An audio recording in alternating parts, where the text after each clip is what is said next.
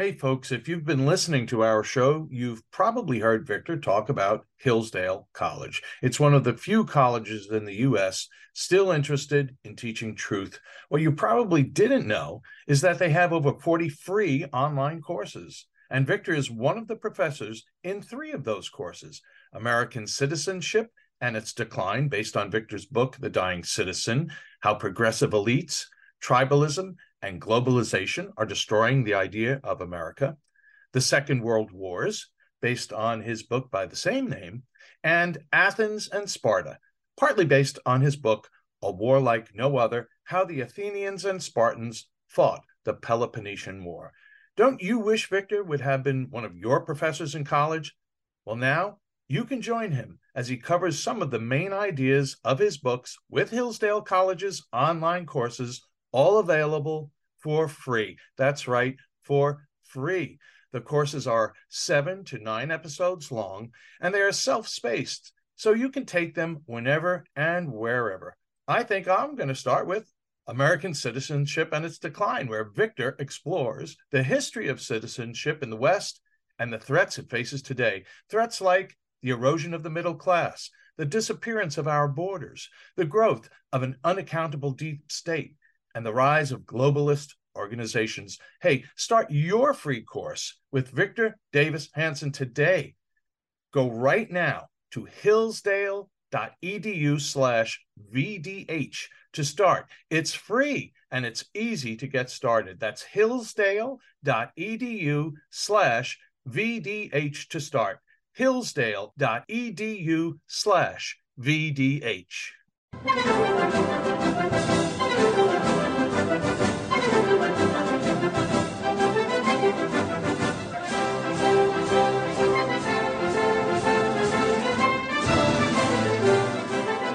Hello, ladies and gentlemen. This is the Victor Davis Hanson Show, The Traditionalist. We are recording on Sunday, October 17th, 2021. I'm Jack Fowler. The host, the star of the show, is, of course, Victor Davis Hanson, the Martin and Ely Anderson Senior Fellow at the Hoover Institution, and the Wayne and Marcia Busk Distinguished Fellow in History at Hillsdale College, and New York Times best-selling author of the new book, The Dying Citizen. We encourage our listeners to go out, buy it, learn, spread the word about what is a truly important book.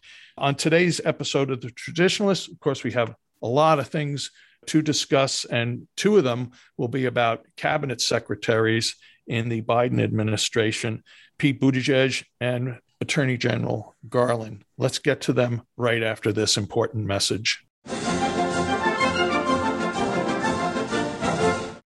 Warmer, sunnier days are calling. Fuel up for them with Factor's no prep, no mess meals. Meet your wellness goals in time for summer thanks to the menu of chef-crafted meals with options like Calorie Smart, Protein Plus, and Keto. Factor's fresh, never frozen meals are dietitian approved and ready to eat in just 2 minutes. So no matter how busy you are, you'll always have time to enjoy nutritious, great tasting meals. Make today the day you kickstart a new healthy routine. What are you waiting for? For our listeners, Factor is giving you 50% off your first box plus 20% off your next month when you use the promo code VICTOR50 at factormeals.com/Victor50. Choose from 6 menu preferences to help you manage calories, maximize protein intake, avoid meat, or simply eat well balanced. With 35 different meals and more than 60 add-ons to choose from every week, you'll always have new flavors to explore.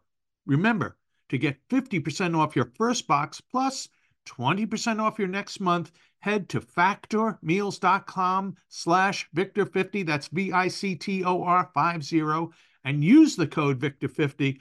That's code Victor50 at factormeals.com/Victor50 to get 50% off your first box plus 20% off your next month while your subscription is active.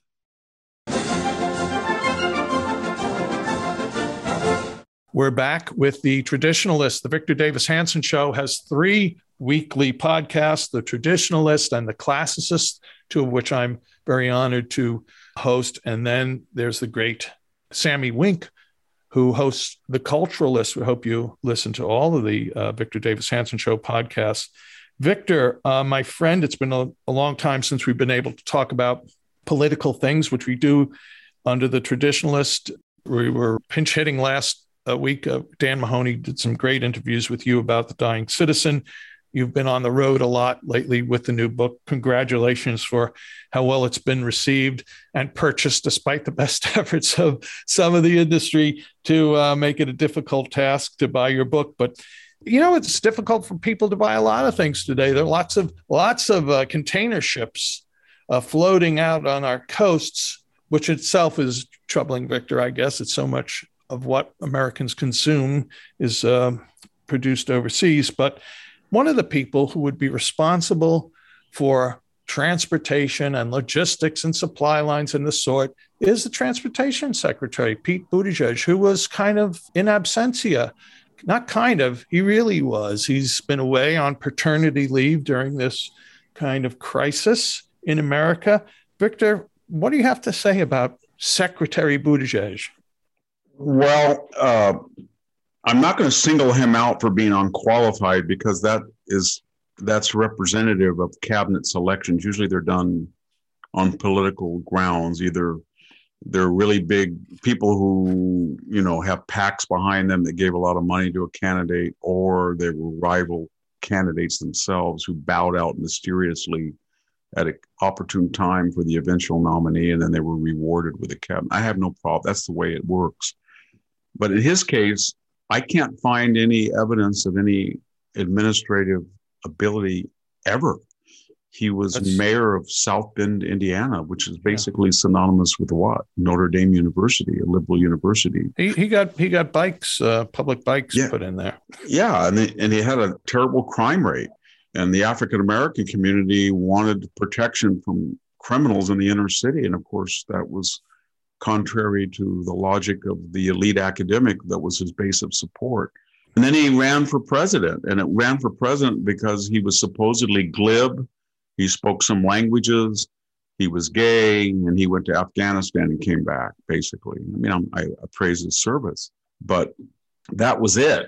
So then when he bowed out, because people discovered very quickly that although he looked pretty good as a candidate in the sense of his resume, he was the most insufferable, sanctimonious, self-righteous scold we'd ever seen. He would lecture people about their evangelical prejudice, their superstitious religion, their backward ideas, but all in an elevated academese tone.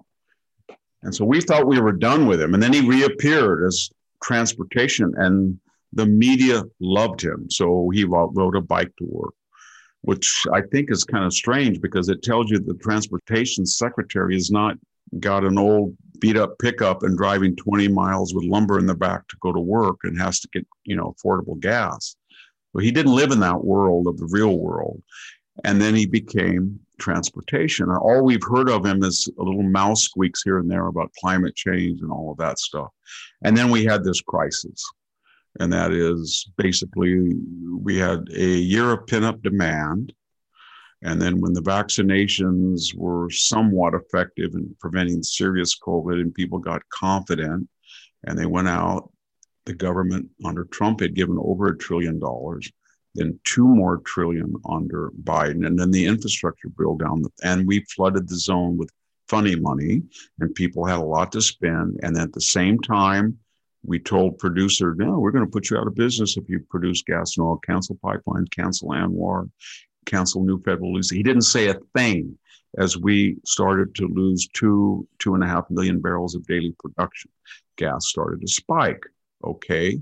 And then we started subsidizing people with very generous supplements to stay home. And so longshoremen, long-term truckers, container operators, everywhere from Savannah, Georgia to Port of LA were not unloading and things. And where was he during this crisis? Well, he was home with his quote unquote husband and their 2 children. I guess they had a surrogate mother birth them. And he took, think about that. 2 months at the point man for the biggest disaster in supplies and transportation in our lifetime. the first time in my memory, you can go into any store and see whole swaths of the shelves bare. And he's home and his partner is not working, apparently, and he's off for 2 months. Okay, maternity leave. But you know what? That's a government phenomenon, usually, right. Because I talk to people at restaurants. I was talking to a person in the Midwest at a restaurant in September, and she looked like she was about ready to deliver. And I said, "Oh, congratulations." She said, "I don't know if I'm going to have a baby today." I mean, that she didn't take off at one day. And people in the working classes don't have that prerogative. And yet here's this guy who's asleep at the wheel, and he won't respond. Or when he responds, there's no answers. And now we that the Port of LA, which is basically, as far as consumer goods for this indebted, in hoc, unproductive country we have now that imports all this stuff from China, it's the gateway to China, Korea, Japan, Vietnam, for their stuff to come in here. It's only working 2 shifts. So you fly down to LA and you go over this thing at Port of Los Angeles near Long Beach, and it looks like a domino board from the sky, just full of containers. You look out on the horizon, there's ships stacked up, and Pete Buttigieg is on, maternity leave, right, or paternity leave. And he can say all what he wants, but how hard is it to say to the Port of LA people, come here? What do you need to make this thing work 24 hours? You need more truckers? You need more whatever. We're going to get it done. And go to Newsom and say, do not extend $600 supplemental weekly payments for people. Get them out working and do what you have to do. But he didn't do any of that. right. And then he did say some things that were very important, I thought, as a revelation of his real character. He said, well, it's basically a problem of people like myself. I'm a last minute shopper. But some people are not last minute shoppers, so they like to get their presents ahead. Ha, ha, ha. So for you, basically the message was, for you anal retentive, passive aggressive, psychologically impaired people who do your shopping right now, you're not going to find it. But maybe the night before Christmas, the shelves will suddenly be stocked if you give me, another 2 months. That was the message. And so that was like sort of, Jen Psaki and Tim Klain's message that inflation is basically a high-end problem. That, when I filled up 2 days ago and it was $4.80 a gallon, that was because I'm an elite. And the guy next to me in a torn up old diesel pickup that barely ran, it wasn't his problem. It was only my problem because I'm an elite. Okay, Victor, let's talk about another cabinet secretary who's been much in the news, and that is Merrick Garland, the Attorney General, with his infamous memo that has mobilized the FBI against parents who have the nerve to come out to public meetings in this representative democracy to talk to the people who represent them and to express their anger or express whatever they want to express about what their children are being taught. Garland happens to have a son-in-law who is getting very rich off the critical race theory business, and his name is Zan Tanner. He runs a company called Panorama Education. Victor, there's nothing in federal law that entitles the FBI to become involved in these matters. I think that's, of course, that's not unimportant, but just the arrogance of our president instructing Garland to do this, and Garland doing this in what is a country that has a First Amendment, I find shocking. This has happened a couple of weeks ago, but this is our first opportunity to hear from you talk about this. So, Victor, would you give us your opinion on this infamous Garland memo? Garland, to paraphrase Eric Holder, is Biden's wingman. Everybody criticized Bill Barr, but Bill Barr clashed with Trump all the time, for good or bad. And the right got angry at him. Remember, he was persona non grata because he did not go along with a lot of the stuff Trump wanted to do. Okay. And then we were told that he was not independent. Merrick Garland is a wingman to Joe Biden, I shouldn't say to Joe Biden, to the Biden conglomerate. I don't know who that is, the Obamas or Ron Klain, whoever they are, that is pulling the strings of the Biden marionette. But he's not independent. It's very ironic, as I said, because we were told that Bill Barr was not he was far more independent, Barr was, than either Eric Holder or Merrick Garland. Number one. Number two, very quickly, this is not that veneer that we saw a few years ago, that he was unfairly robbed of the Supreme Court. He was a moderate. He was always a hardcore leftist. That's fine. But it kind of shatters the idea that the Democrats were putting up under the last year of Obama this moderate judge, and the conservatives, who had the prerogative to stop that nomination, exercised it because they felt that he would be a hardcore leftist operative, which he is. Right. And third, it reminds everybody in the audience that the Democratic Party is not only now the party of the very wealthy and the elite, it's also the party of the intelligence, investigative, industrial, military complex. A little expansion on Dwight Eisenhower's warning. In other words, they love the FBI. They love military federal troops in the street, as we saw after January 6th. They love John Brennan's CIA. They love the National Security Agency because there's no give and take. It's chain of command, and you can get social change enacted. So when he's going to sick the FBI, all he has to do is get the right nomenclature now, Jack. All you need is the right vocabulary. So you have a bunch of moms out there and dads, and they're protesting that somebody's daughter was raped by a quote unquote transgendered female who was actually a male. Right. Or they don't like to be told when their children come home that the children cried and say, I was called a racist. I didn't do anything wrong. Did you know that, mommy? We're all horrible people. Or anything like that. And they protest, then you call them domestic terrorists. Right. You don't call Antifa domestic terrorists. You're from Kamala Harris, you bail them out. But if you're exercising your constitutional rights, you're domestic terrorism, and you're engaged in not First Amendment, but hate speech. And when you get that vocabulary down, then it's an existential threat, and you get the FBI, and that's supposed to intimidate people. And I would imagine that from now on, there's going to be one or two FBI informants in every single school board protest in a major city. Yeah. Maybe even trying to instigate violence. Well, we saw that with what? The kidnapping of the supposed kidnapping plot of the Michigan governor, where it looks like that there were more FBI informants involved than actual nutty kidnappers. By the way, Victor, along the lines of some of the categorization of free speech, we have Terry McAuliffe, who's trying to become governor again of Virginia as of today. He seems to be behind in some polls, but he's been on national television or the cable shows calling the parents at these school meetings that CRT, their complaints against CRT, this is really a racist dog whistle. He can say it all he wants.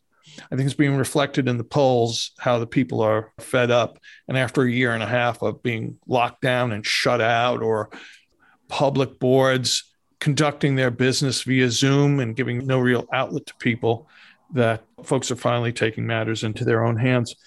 Victor, let's move on and talk about David Chappelle, a comedian. Now, I have seen his new special. It's on Netflix. It's gotten a tremendous amount of attention, publicity. It's been attacked. He's been attacked. He really takes on cancel culture in this particular show. It's about an hour long. I've seen it twice. I think it's very, very funny. I probably have to go to confession for watching it because I laughed at things I probably shouldn't have laughed at. But he seems to me not to have backed down to some of his greater public critics over the years, including the transgender community. Anyway, Victor, I don't know that you've seen it in its entirety. I assume you've seen some clips of this, but we have some pushback here from a prominent comedian, which is part of American culture, that's just said, stop it. Do you have any thoughts about this little moment in America's culture? Yes, he's part, first of all, if we put him in the context, he's part of people on the left, each according to their own discipline, that understand where the trajectory of this woke fascism eventually leads, i.e., to the end of themselves. So he's saying, Jerry Seinfeld's another one, that you can't have comedy when you have censors that try to contextualize everything in terms of race and class, not class so much, but gender. And you can't do it when you put whole swaths of the stuff of comedy. You read Aristophanes' plays. I mean, today, the 11 comedies, they're all about making fun of Spartans or Thebans or women or men, etc. You take that off and you have no comedy, basically. Forget about the word hate speech. So that's what he's saying. And he's one with Bill Maher. Bill Maher has said, if this thing continues, people like myself will be out of business because you can't speak freely. And you'll have to speak to these little nerdy people that come out of the university that, live in their basements basically and have no real life other than making life miserable for everybody who has fun. So Larry Summers comes back and says, I mean, he's about as liberal economist as you can get. And he says to Yellen and to the Obama team the Obama team, I think the Obama team is playing a very large role in the Biden White House. But he's saying, if you keep printing $2 trillion, $3 trillion, and this continues, you're going to destroy the United States currency. You're going to get rampant inflation.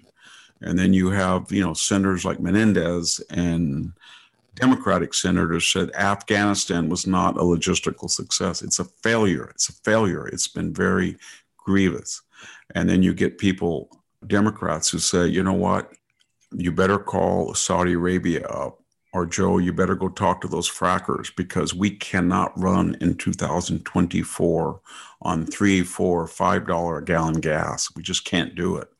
He's part of a movement that's saying woke in the academic lounge, when translated into the real world, is destroying things. It's toxic.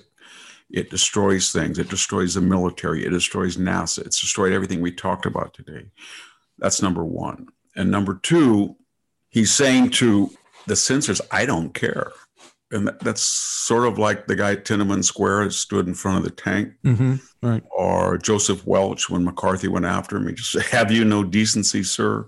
So these are moments, or, when somebody stands up to the mob and says, go ahead and do what you want. It's not going to affect me. It's going to be very interesting to see how successful he is, because now we're into what the left calls intersectionality, right? Right. So you have all of these hierarchies of oppressed peoples and victimized peoples, the transgendered, the gay, the feminist, the minorities, and they all have different agendas. Well, he is a black man being attacked largely by white men and women because he's insensitive to 0.2% of the population, transgendered people. So they say. And yet he's not a Tom Sowell, or he's not, a Ben Carson, or somebody who's a black conservative. Shelby Steele. So he's not quite fair game. He's one of them politically. And so now they're trying to scramble out. They're going to have to call in a oppressed, marginalized person calculator and get out his calculator and say, 1 point for this, 1 point for this, 1 point for this, run it through the data scrambler to see whether his oppressors have more marginalized points than he does.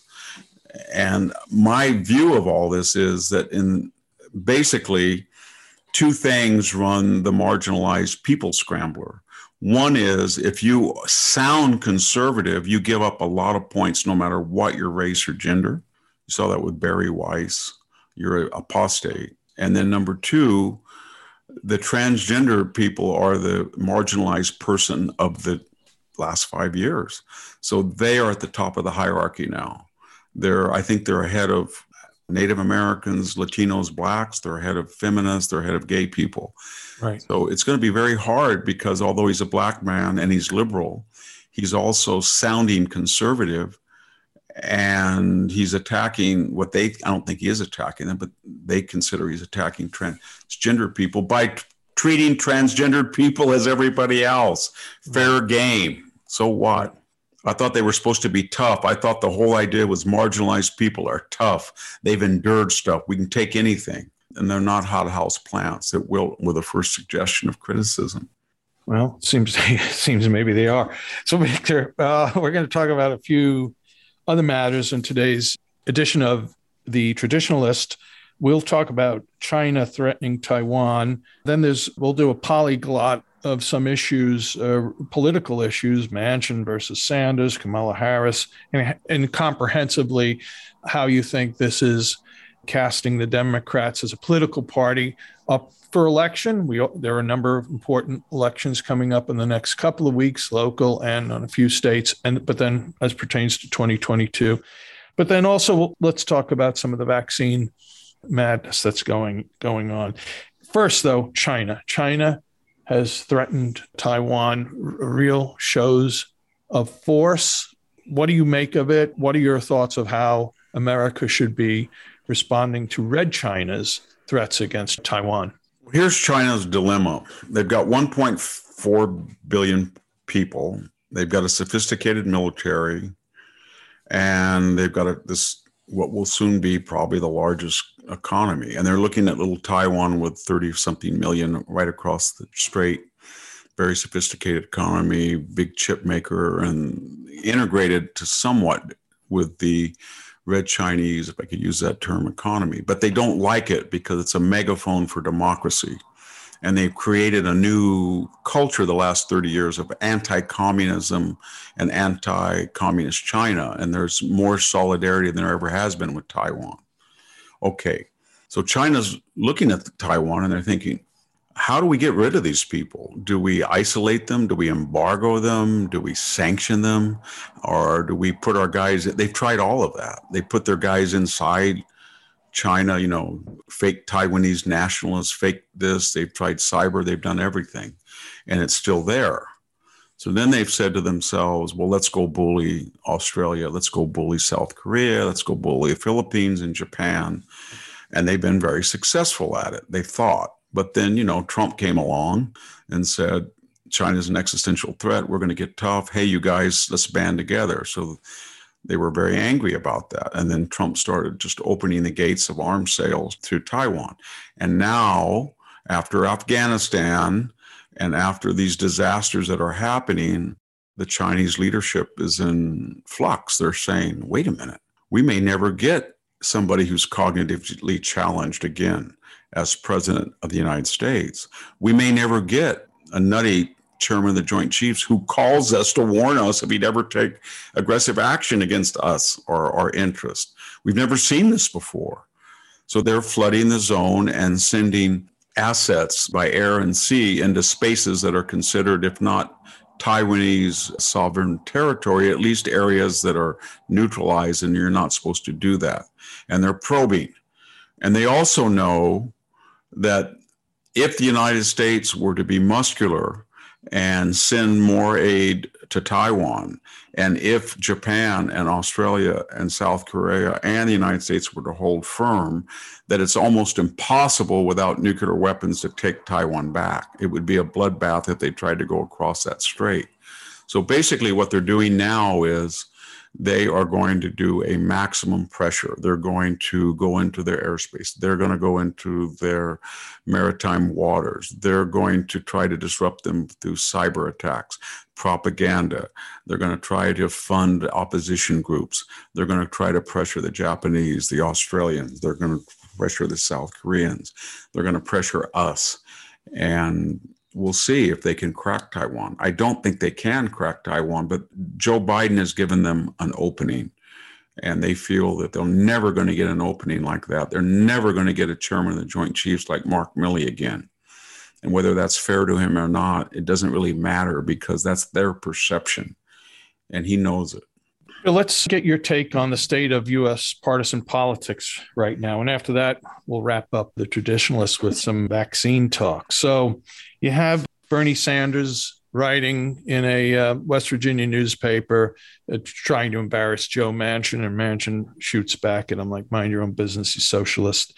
A strange thing, but strange for normal people, but I don't think we're that surprised. Kamala Harris concoct some YouTube special on space exploration with kids. It's supposed to seem natural. These must be local school kids that our vice president has met with. And no, they are actors. They're child actors who were, in fact, auditioned and gotten by a Canadian company called Sinking Ship Entertainment. We have, of course, inflation, other madness happening. We have a scowling Joe Biden. I'm sure you saw the video the other day where he was kind of a menacing, bending forward talk about how there are less or fewer democracies in the world. There's one more dictatorship in the world, thanks to Joe. You mentioned earlier some of these Virginia insanities, a parent who wanted to talk to a school board because his daughter had been sodomized by a transgender kid in a bathroom and prevented. We have McAuliffe's weirdnesses about saying parents shouldn't be involved in their kids' education. A whole host of one story after God, I got exhausted. I got exhausted just hearing you say all. Well, I'm leaving leaving a lot off the list, but Victor, if I was a Democratic strategist, I'd be deeply worried about the upcoming elections in a few states, because a lot of municipal elections across the country, a lot of Board of Education elections happening. So I'd be worried, and particularly worried for 2022. But that's my take. Victor, what's your sense of the standing of American politics here? I think that there are a few sane people in the Democratic Party, Doug Schoen or these pollsters. Zogby had a poll yesterday, 36%, he's a liberal, 36% approval of Joe Biden. When you get to 36, what that basically means is that anybody in the Congress, senator or House member, unless they've been there so long and they have so much money and they have a plus 10 district, state or congressional, they're not going to win, because they either have to divorce themselves from the issues or the person. So Terry McAuliffe, you mentioned him, he was now as a purple state, it's got all these federal employees, it's transitioning liberal. He could lose that because of Joe Biden. So he can't really come out and support any of these things, because they all have less than 50% support. So when you mention this litany on the border, Afghanistan, critical race, gas, inflation, the question is, why are they doing it? Why they're doing it? And I wrote about this. There has to be one of three explanations for the madness. And it's like James Buchanan's presidency or Jimmy Carter on steroids. So it has to be one of the three, and they're not mutually exclusive. One is that they're incompetent, and they really did believe that wind and solar could take up the slack, or they really did believe that when they got out of Afghanistan, it would be orderly and transitionary, and the Taliban would pat them on the back and or they really did believe when you call a white person a racist ad nauseum, that he would get down on his hands and knees and say, please, please, I'm not a racist. My great-great-grandfather was, but I'm not. They really did believe that it wouldn't cause. Or when you let somebody loot and steal, they'll say, he really needed that money. And so it's not they could be that stupid. Okay. Or two, they're nihilists. They believe in anarchy. They believe in chaos. They just feel like every time the Democratic Party came into power and had a socialist agenda, whether it was the Great Depression or the Great Society that followed the turmoil after the assassination of JFK, or now after that terrible 2020 year, that chaos is what they need. It's what Gavin Newsom said, we're locked down, now is a chance for progressive capitalism. Or Hillary said, we're locked down, now is a chance for single-payer health. Or Rahm Emanuel in 2008, now is a chance never to let a serious crisis go to waste. So they feel that the more turmoil and confusion and mandates and this, then they can take away your First Amendment right. They can use or they don't see this, Jack. You and I see it, our listeners see it, America sees it, at least according to Mr. Zogby. Only 36% of the country either doesn't see it or likes it. And what I mean by that is we see chaos of 2 million people entering illegally the United States without vaccinations at a time when federal employees or soldiers will be fired without vaccinations. They're poor. They're not going to be assimilated rapidly or integrated. They're going to need this state, and they think this is really good. We're going to distribute these 2 million a year in key congressional districts. We'll bus them all around. We flip California. We flip Nevada. We have flipped Colorado. We have flipped New Mexico. We have basically almost flipped Georgia, Virginia, and we're going to bring these guys and flip more. So what's the problem? It's just, we broke a few eggs on the way to an omelet. Or Afghanistan. Hey, we're out of Afghanistan, and the Taliban are indigenous people, and they have their country back. It was a win-win situation. And you know what? Stephen Chu said that we wouldn't get climate change relief until gasoline got $9 a gallon. Well, we're half there now in California. We're 5. Go to it. The higher, the better. And Gavin Newsom says, I will trump that. I'll trump the gas. I will ban, chainsaws and lawnmowers. Or, when they see looting and they see Soros district attorneys and prosecuting attorneys in the major cities not indicting people for crimes or defunding police, they say, this is wonderful. They say things to the effect, Jack, hey, did a wealthy person ever go in and steal $100 worth of pharmaceutical goods? No, but wealthy people made the laws that says you can't do that. So why did they make the laws? Well, they made the laws because it didn't apply to them. Only young people in need do that. So these law, according to critical legal theory, is a construct. It's wealthy people make laws outlawing stuff they don't do. So therefore, if you go loot, what's wrong with that? It's redistributing, property. I'm not being facetious. This is Kamala Harris bailing people out that you reference. This is Nicole Hannah-Jones, the architect of 1619, saying property is not a crime when you destroy it or loot it or take it. And this is the videos that we talked about looting. So the third alternative is not chaos or not incompetence, but they see success. That all the things that are polling low, and the only reason they're polling low is that we're stupid and we don't appreciate what they're doing. So somebody is saying to the Democratic Party, listen, you guys, you think it's success, but you're in a blank, blank, blank echo chamber, a vacuum. You have no understanding that people don't like that. They don't like the chaos. They don't like the incompetence. And this is not a success. Your little socialist bubble. And then they're telling them, well, even if everything he says is true, we've got another year and we got a lot more appointments and we got a lot more agendas and we still control the Congress. And we may, if we get rid of this SOB mansion or blackmail him or do something to him or pressure him, and he goes along with the filibuster end, man, we can get 15 justices on the Supreme Court. We can get rid of the Electoral College if we have to by the National Voters Compact. We can get rid of 50 states. We'll have 52 states. We can do a lot of stuff still and cause a lot of good damage. So that's where we are politically. And I don't know how long that these guys are going to be so deluded, because I think it's mostly the third option. Listening to Jen Psaki and the people in the left-wing commentary business, they do think Biden is enormously successful. And you read things that he did a lot more than Barack Obama has ever done. And he's very adept and he's doing a great job. It's just that he's not being properly appreciated. And if that's true, there's a good chance that he'll go down to 34, 32, and he will destroy the Democratic Party in the midterm election. Yeah, while destroying America in the process. If we can, it's like, I don't know. I've used chemotherapy about Trump destroying the deep state, but to get rid of this crazy socialism that's destroying us, are you willing to let them destroy America for another 2 years or a year? And it'll be a close call how well we can rebound if we can get rid of these people and vote them out of office. Well, Victor, another way folks are pushing back at what they consider oppression or maybe a dictation of a violation of their liberties has to do with vaccinations.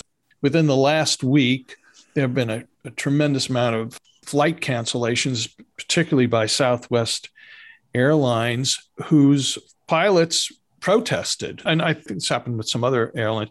they protested the vaccine mandates. Now, Southwest Airlines denies that and has a bunch of excuses, but I know, and I assume you know, people who are pilots who are saying this is exactly why we did it. Then we have some other stories of California workers. It seems like 40% of California workers have not gotten the vaccine. We see stories about various police departments, particularly like Seattle, cops are just not doing it and probably are going to be fired. And two more things to lump into this vaccine polyglot. We have, Anthony Fauci giving us permission to maybe celebrate Christmas with our family members and loved ones if we got a dose. I saw something today or yesterday, and another, Monday morning quarterbacking. Oh, you know what? Maybe we should have had the Johnson & Johnson vaccine. Maybe should have been 2 shots instead of 1. So, Victor, it just seems America is not buying the alleged wisdom of our leaders on this issue anymore, and they're finding ways to push back. So this is a big vaccine ball. Do something with it. I think there's a subtext that no one's talking about, and that is there's probably, according to the CDC and private university studies and public university studies, there's probably about 100 million people who have had COVID. And I know a large number of them has been vaccinated, but we know maybe even a larger number has not been vaccinated. California alone, I think we have somewhere nearing 5 million known cases. And according to this 2.5 to 3 times rule, we probably have 15 million people who have had COVID. Probably only 5 million have been vaccinated. So we have another 10 million people. What I'm getting at is there's a large number of people in these groups, in the federal workforce, in healthcare workers, in the military, that have suffered through COVID.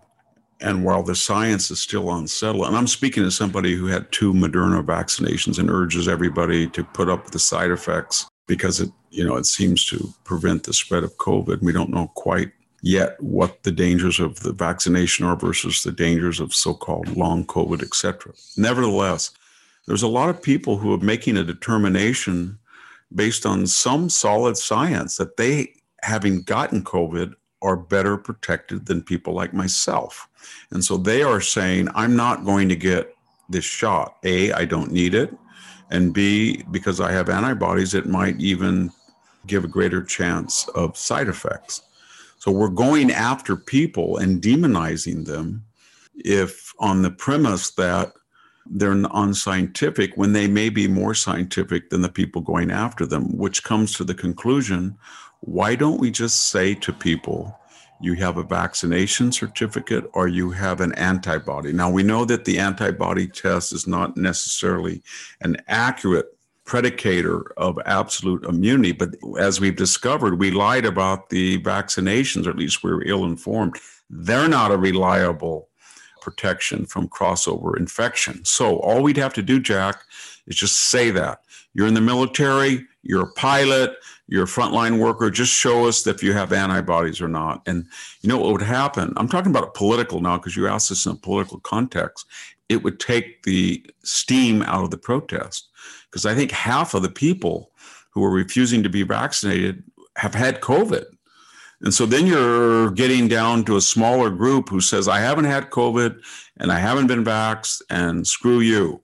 And in political terms, then the forces of this mandatory vaccination movement would have a lot more leverage. But when you go after people who have had COVID and you do it from the presumption that you have the superior science, and you may not, then you're never going to do it. You're never going to win. There's going to be such massive resistance with 100 million people, a third of the country. If some of them are not overlapping with vaxes, quarter of California, it's not going to work.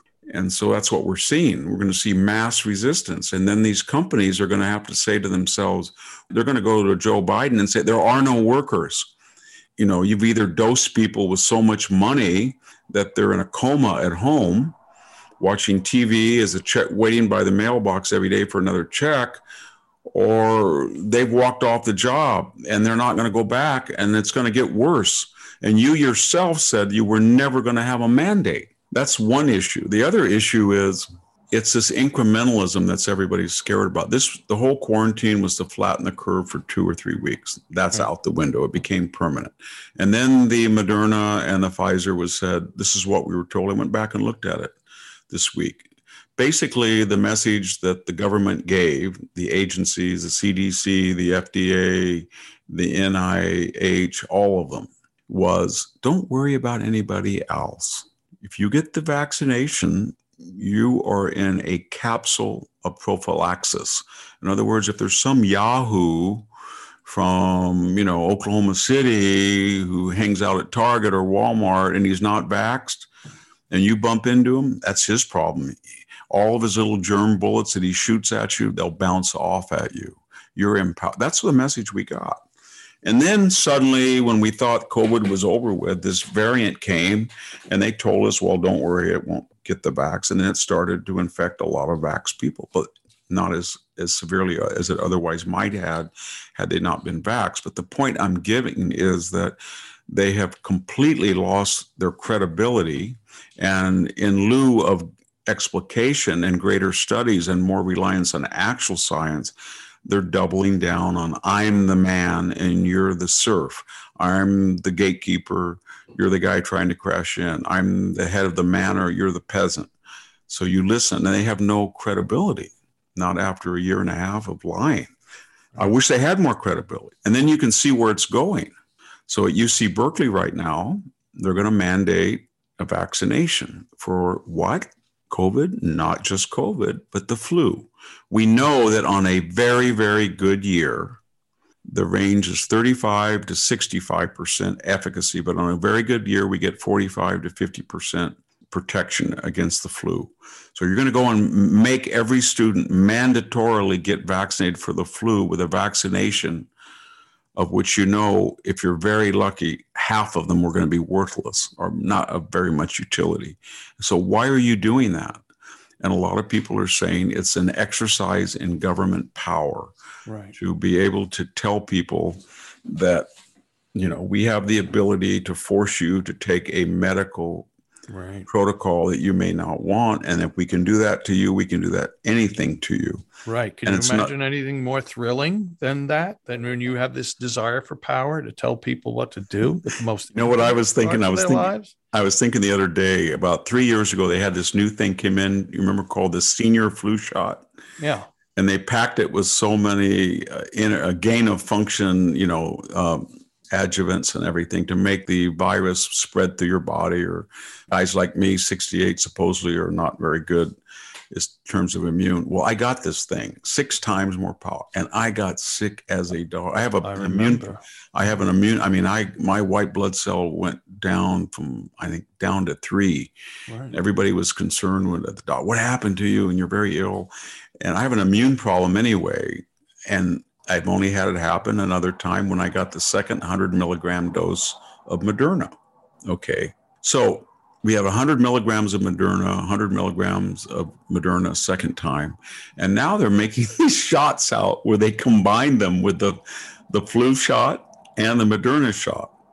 And they haven't really come out and made the small, I don't think, and I'm not a doctor or a scientific person, but from my understanding is, if you are over 65 and you go to your doctor or pharmacy and say, I want another Moderna shot as a booster, they don't have the little 50 milligram reduced booster shot.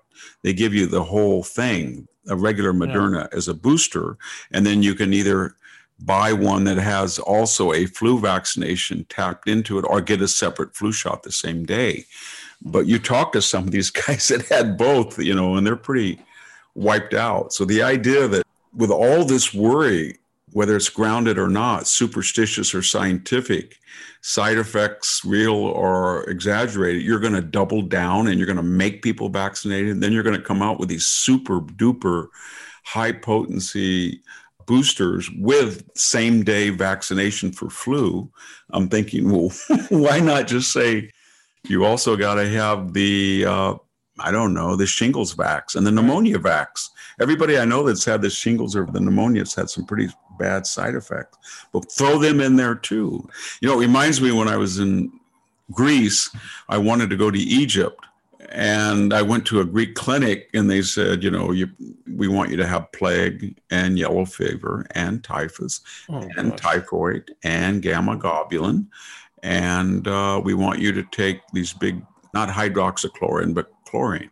So they gave me a shot, and it wasn't disposable in those days. It looked like the size of my forearm. And they put about all these, and it was smallpox. Oh, gosh. Yeah. And all of a sudden, I thought, I was a strapping young guy, 19 years old. And I was saying, I'm going to go out on a Friday night with my friend. I got to my bedroom and I just collapsed. And I slept there for 5 days with a fever and I was wiped out. And then I went to Egypt and I took these things. They look like horse pills. Right. Not hydroxychloroquine, but chloroquine. Right. And I got sick as a dog. So my point is that that's what we're getting back to, that we're all invulnerable. We're all these things. We know everything about them and we're going to inject. And we're all, and anybody who says, I got COVID for a week, I fought it for 4 weeks, I had long COVID, I have antibodies, I'm not getting another vax, I have more immunity than you do, and then we call him an anti-vaxxer. And you're an enemy of the people. And then you know what? To punish you, we're going to make you get flu shots too. Why would UC Berkeley say that at a time when there's mass resistance to mandatory COVID? They say, you know what? Screw you. We're going to double down. And we've never done it before, but this is the perfect time to require flu vaccination. Well, again, when you're a bureaucrat and you can do it, there's got to be some deep psychological thrill to power to dictate these things. I don't know why these people are not sensitive to average people.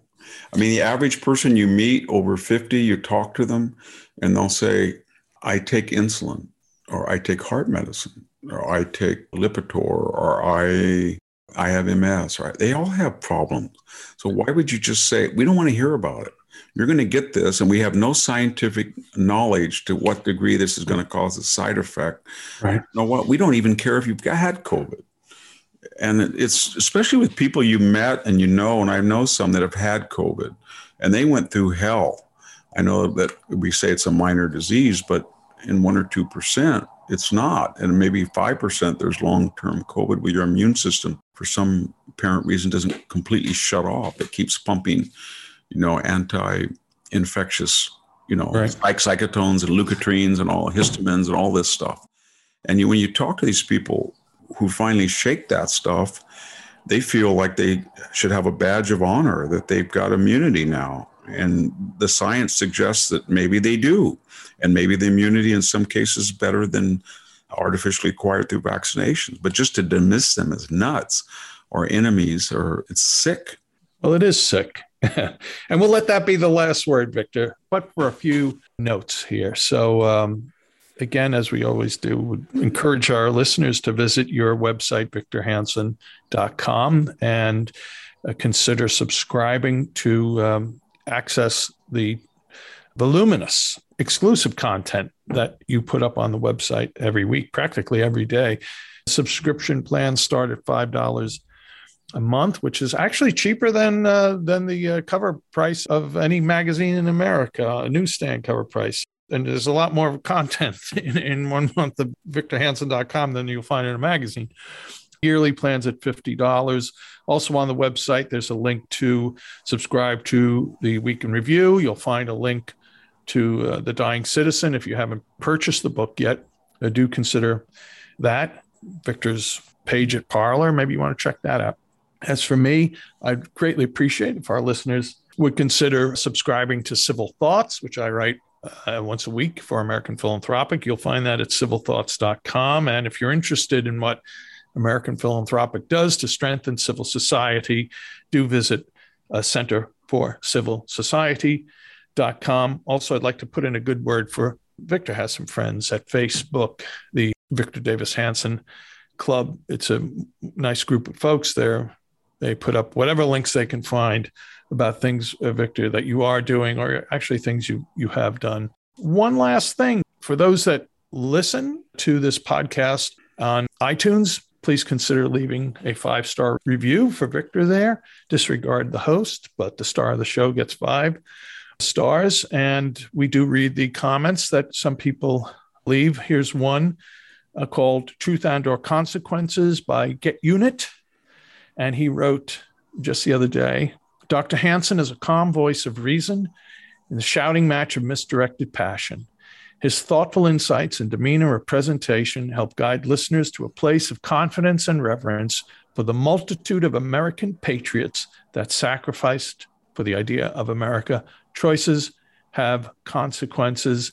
And then one other, Romans 2:13, which I'm sorry, I don't know that verse. I'm Catholic. I don't read the Bible. But it's a good title. VDH for National Historian. Dr. Hansen is the nation's historian with the ability to explain ancient society's actions and failures while connecting to modern day society, proving that human nature does not change. Thanks, Romans 2:13. Thanks, Get Unit. And thanks everyone else who's left a comment or who has left a rating. It's greatly appreciated. There are two other shows under the Victor Davis Hanson Show umbrella. I have the great honor to do this, the Traditionalist and the Classicist. And then the great Sammy Wink does the Culturalist. Please try to listen to all.